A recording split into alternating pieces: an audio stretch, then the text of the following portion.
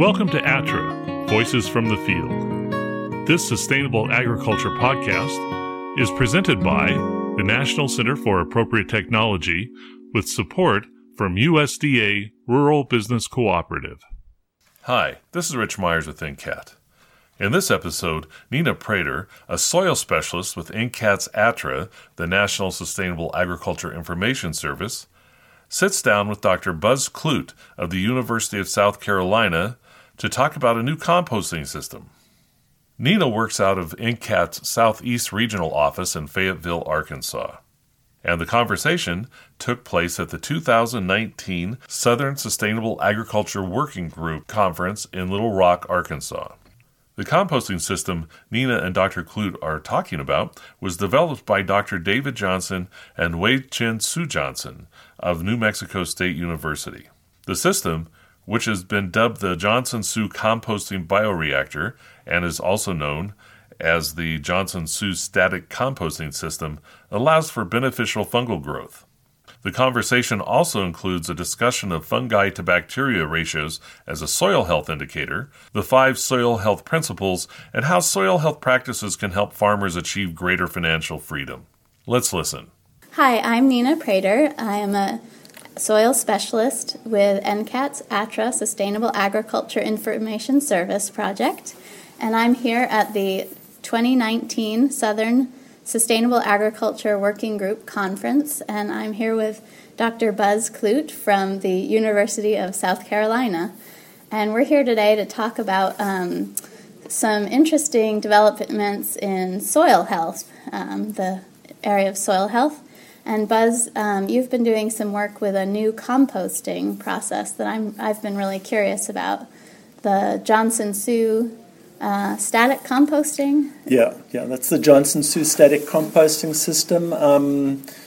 We started getting interested in this about just over a year ago, and then I was approached by one of my students. She wanted to look at the effect of compost on turf grass, and so I thought, well, that was my cue to get going with Johnson-Su composting system. Mm-hmm. So, do you know a lot of how David Johnson developed this? Or yeah, we have a pretty good idea. David Johnson is he's a molecular microbiologist from New Mexico State University. If you go onto YouTube and you search Dr. David Johnson, you'll find that he gives a number of talks. And the work that he's done is really on very, very degraded soils. And what he's looking at is using the compost system that they've developed. It's not the only one, it's not the perfect one, but this is the one that he and his wife have developed. Taking that compost and using that as an inoculant to improve soil health. So the idea is, what appealed to me is if we have a very high quality compost. So the big thing we're looking at right now is the fungal to bacterial ratio. If we have a very high quality compost, we can use maybe 2 to 50 pounds per acre on our soils to inoculate them. Again, this is not a nutrient source, and I'm using air quotes here. It's a way to inoculate the soils with microbiology. So bacteria, fungi, protozoans, nematodes that we're seeing in these soils, and these are all mainly beneficial. The actual Johnson-Su composting system is static, and one of the reasons why we want it to be static is that once these fungi grow, we don't want to, when we turn it, the first thing that goes are our fungi, and then of course our bigger microbes like protozoans and nematodes. So with turning, we don't want to kind of mess that up. And so what David and his wife Wei-Chin did over time was develop a composting system where number one, it's static, and number two, it's aerobic. So what they do is they're going to be sticking pipes down into the system. So you might have a 3 to 4 foot diameter composting system, and then you'll stick a 4-inch pipe in as you're throwing layer in after layer. So you will layer it up with wet compost. You'll be putting that on top of a pallet, and then as you throw those lifts in, you will have pipes that are stuck into the composting system. And then you will leave the pipes in for a day or two and then remove the pipes. And guess what? That compost stays right there and you've got holes. So the principle is we want aerobic compost. The moment our compost goes anaerobic, it's going to die. The third thing that we do is we put about 1 gallon a day of water onto that compost system and maybe 2 gallons in the summer. So that's the basic idea. It's static, it's aerobic, and we keep it wet. We keep it moist, but we avoid waterlogging. Because waterlogging would make it anaerobic, probably. Right. As soon as you go anaerobic, then you are breeding anaerobic microbes that use different pathways and are going to produce toxins or substances that are going to be toxic to plants. Trust me, I once made an anaerobic compost from coffee, and I just threw it on some blueberry bushes and I killed them in a day. So wow. I've learned the hard way. So that's serious stuff. Yeah.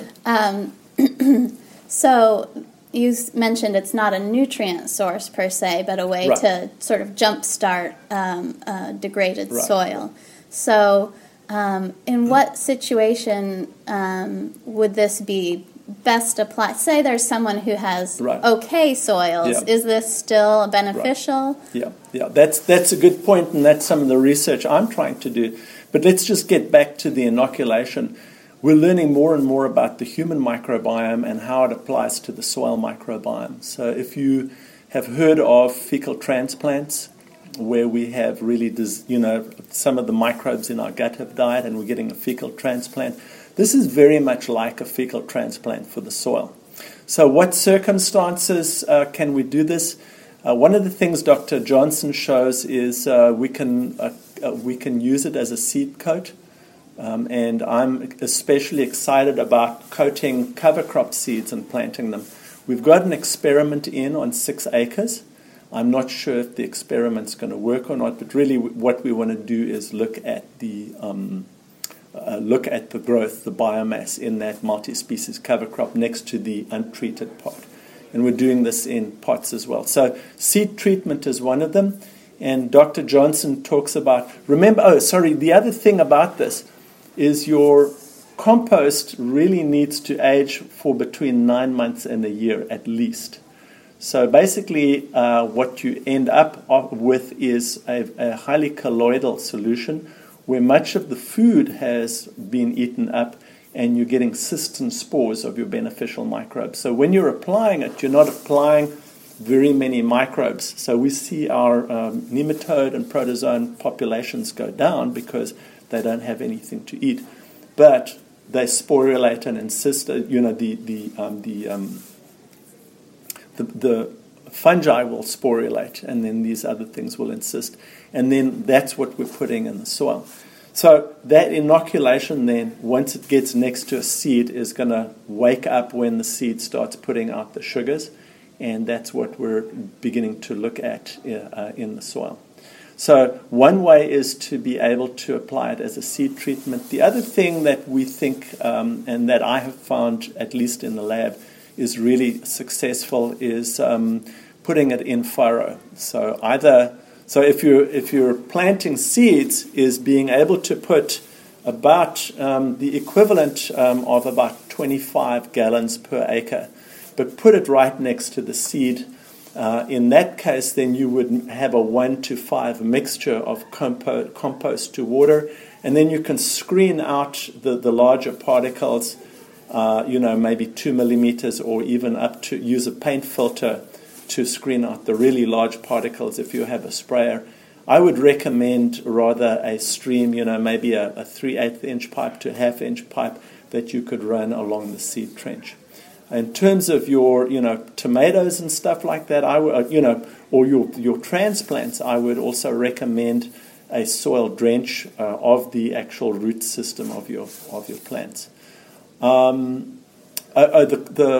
The seed treatment, usually what Dr. Johnson recommends is basically make a paste, and you can use milk and molasses, and then make a paste that looks like a pancake batter, throw it into a cement mixer along with your seeds. that'll coat the seeds. You can dry them for about 15 minutes, put them in a grain drill, and it seems to not clog the drain drill up. Interesting. Stream of consciousness, sorry. No, that's okay. we're just having a good conversation. So you mentioned earlier about really jump-starting the fungi. Can you just talk a little bit about the importance of good fungal to bacterial ratio in the soil? Sure. The fungal to bacterial ratio, what we see right now, is an extremely good indicator of soil biology. Dr. Elaine Ingham certainly was someone who started that idea, and David Johnson looked at that as well and found that was really the case. He did some pepper plant studies, seedlings, and they responded more than nitrogen and phosphorus and organic matter. They responded most to the fungal to bacterial ratio. So we know that in our soils, much of our soils are bacterially dominated. So these are essentially degraded systems that we've been degrading for the last anywhere between 300 and 100 years. So an indicator of restored soil biology are these fungi, and these are usually beneficial fungi that you can see under the microscope. They might be 3.5 microns wide, and then they would have septa, and then also they will have some kind of color, and that's usually an indicator that these fungi have had long enough to grow in that system, because it takes them quite a while. So they're indicator species. I don't know if the fungal to bacterial ratio is causal, but I think it's an indicator of what's really going on. So really what we're trying to do is promote microbes, bacteria, fungi, protozoans, nematodes. Mm-hmm. A diversity of a diversity of that. Mm-hmm. And we have to admit that we don't really know what's going on in all of this microbiology. You know, the DNA, looking at the soil metagenome, is helping us, but, you know, we've barely scratched the tip of the iceberg. But fungal to bacterial ratio is a good indicator for us. And you've seen that again and again. I have not seen that. I've seen it with Dr. Johnson's. I haven't done any experiments myself yet. So I'm just trying at this stage, working with peas, cotton, corn, to see does this work. And I've had some success with cotton. I've had some success with peas. And I've just had a decent experiment with corn as well. And typically, you know, when we're inoculating these things, we're getting maybe 25% extra biomass growth in the system. Mm-hmm. Yeah. 25%, that's pretty good. Yeah, so I don't know if you carry that to yield, I don't know what that goes. Right. And I've had a notable lack of success in the seed coating that I tried on the multi-species cover crop. Didn't work in pots, but I think my experiment may have been flawed. Mm-hmm. So, you know, this is certainly we can take our cue from Dr. Johnson, but it doesn't mean if it doesn't work, that's, you know, he's not right. I think we have to figure out how it works and what are the best applications for the Johnson-Su system. Does it work better in totally degraded soils than in, or is it effective in a very, very healthy soil? So those are things that we need to find out. Mm-hmm. So what are some things in the soil health world right now that are exciting to you? What are some of the things that you're seeing as you do your research or talk to farmers that are really getting you excited? Well, before we talk about soil health, let's just make sure there are 5 principles that we want farmers to follow.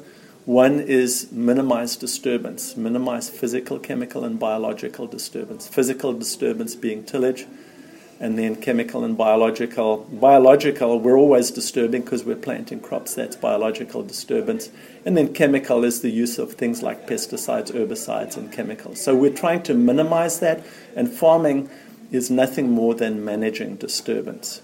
Number 2, we want to keep the soil covered, and that's either with residue, which you could call a magic carpet, and maybe 1 or 2 inches, or a canopy. Residue or canopy is going to protect the soil from raindrop impact and then hot temperatures in the summer. And number 3, keep a live root in the soil year-round. So no more fallow. If you don't have a cash crop in the ground, have a cover crop growing in the ground. Number 4 is going to be, did I say number 4 twice? It doesn't matter. Number 4 is diversity. So crop rotation is one form of diversity, but we can really jack the diversity up when we increase the number of species of cover crop seeds that we can put in the ground. So I like to see 7 or 8 different species in one cover crop, because up to that point, really, what happens, one cover crop seed, a single species will give you a certain amount of biomass. You can triple or quadruple that biomass when you go up to 7 species. So really what you're doing is you're trying to harvest as much sunlight as possible and as much water as possible. And then the 5th principle that we really want to go into is incorporating livestock into the system. Because, all of a sudden pigweed becomes a great forage source for your livestock. And so instead of running around trying to grow things that want to die and running around trying to kill things that want to live, we can use all of these principles to go ahead. I think what excites me and what scares me right now, I work mainly with larger farmers, and I don't know of any of these big guys, even though they receive a lot of government aid. I don't know many of them that are saying, man, we're doing so well. I think commodity prices are low, and they're being basically held hostage by debt. And, the guys who are going out of business, I think many of them are really struggling. We hear of a lot of suicide hotlines in the Corn Belt right now. So the idea of soil health is freedom from having to use all of these inputs. I'm not saying that we don't use any inputs at all and we don't use any equipment at all. But I think, when you talk about equipment, when you're talking about fertilizers, when you're talking about manure, cows, multi-species cover crops, these are all tools at your disposal. You don't have to use something that's sold from a jug from a company. So I think what we're seeing is this freedom for farmers to start choosing and using the tools that are best for that system, and not developed for a system or for a company that might have come from 500 miles from where they live. So soil health to me is about freedom to choose. I've never heard it put that way. That's really powerful. I just have one last question for you. You said you're an aquatic. You are also an aquatic researcher? Well, originally I'm a chemical engineer. I spent 12 years in the mining industry, ran a uranium plant on the west coast of Africa, so that's really environmentally friendly, isn't it? So I came to the States and sort of backed into doing a PhD in aquatic sciences. So I'm a late graduate. I got my PhD at 45. But it was in aquatic sciences and became frustrated very quickly because there's only so many riparian buffer strips you can put in and only so much stream restoration you can do. And I met a guy called Ray Archuleta, and he completely shattered my paradigm of soils. I thought that soils are what they are, they don't change, we get what we want, that's all we have. And he, in about 3 hours, completely changed my paradigm, and I realized that if we fix the land, the upland, we can increase infiltration, completely radically reduce erosion, and restore the health and the functionality of soil. So having good functioning soils means that your water bodies can take care of themselves, and there are countless examples of that. So I don't do any water quality projects anymore. I only work with farmers, and because I feel that if we're going to fix our waterways and our streams, we start with the farmer, because it's good for the farmer, it's good for the environment. And I just really think that connection of going from the water to the soil and realizing how they're all interconnected is is a really just interesting pathway. If you think about 40, 50 years ago, what we were doing, we were putting in waterways, we were putting in terraces, and later on we were putting in buffer strips. And these are all diaper practices because they're not dealing with the main problem. We have an infiltration problem. We don't have a runoff problem. So if we pay attention to infiltration rather than runoff, the problem is turned on its head. That's an advantage to the farmer because the farmer then has more water in her soil, and that's an advantage to the streams and the environment because we're not getting that runoff, and we're not getting all the fertilizer and nutrients in the water that's supposed to be on the land.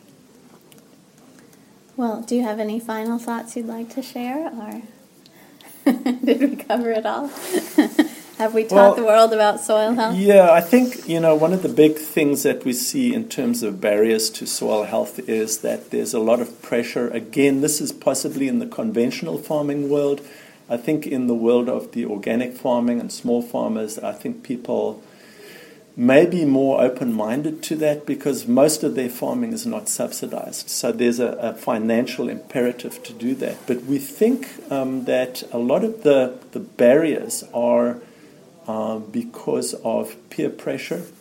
And so when you start planting, if you're the first person that goes no-till or plants a cover crop in your county, your neighbors start talking about you in the coffee shop. So anytime you start innovating like that, people think you've lost your mind. And so that is something that, we see as a barrier. And one of the things that we think is so much of the social media connects us to community across the country. For instance, the Johnson Sioux composting system, we've got people from the United States, obviously, but Australia, I've seen someone from Morocco, South Africa.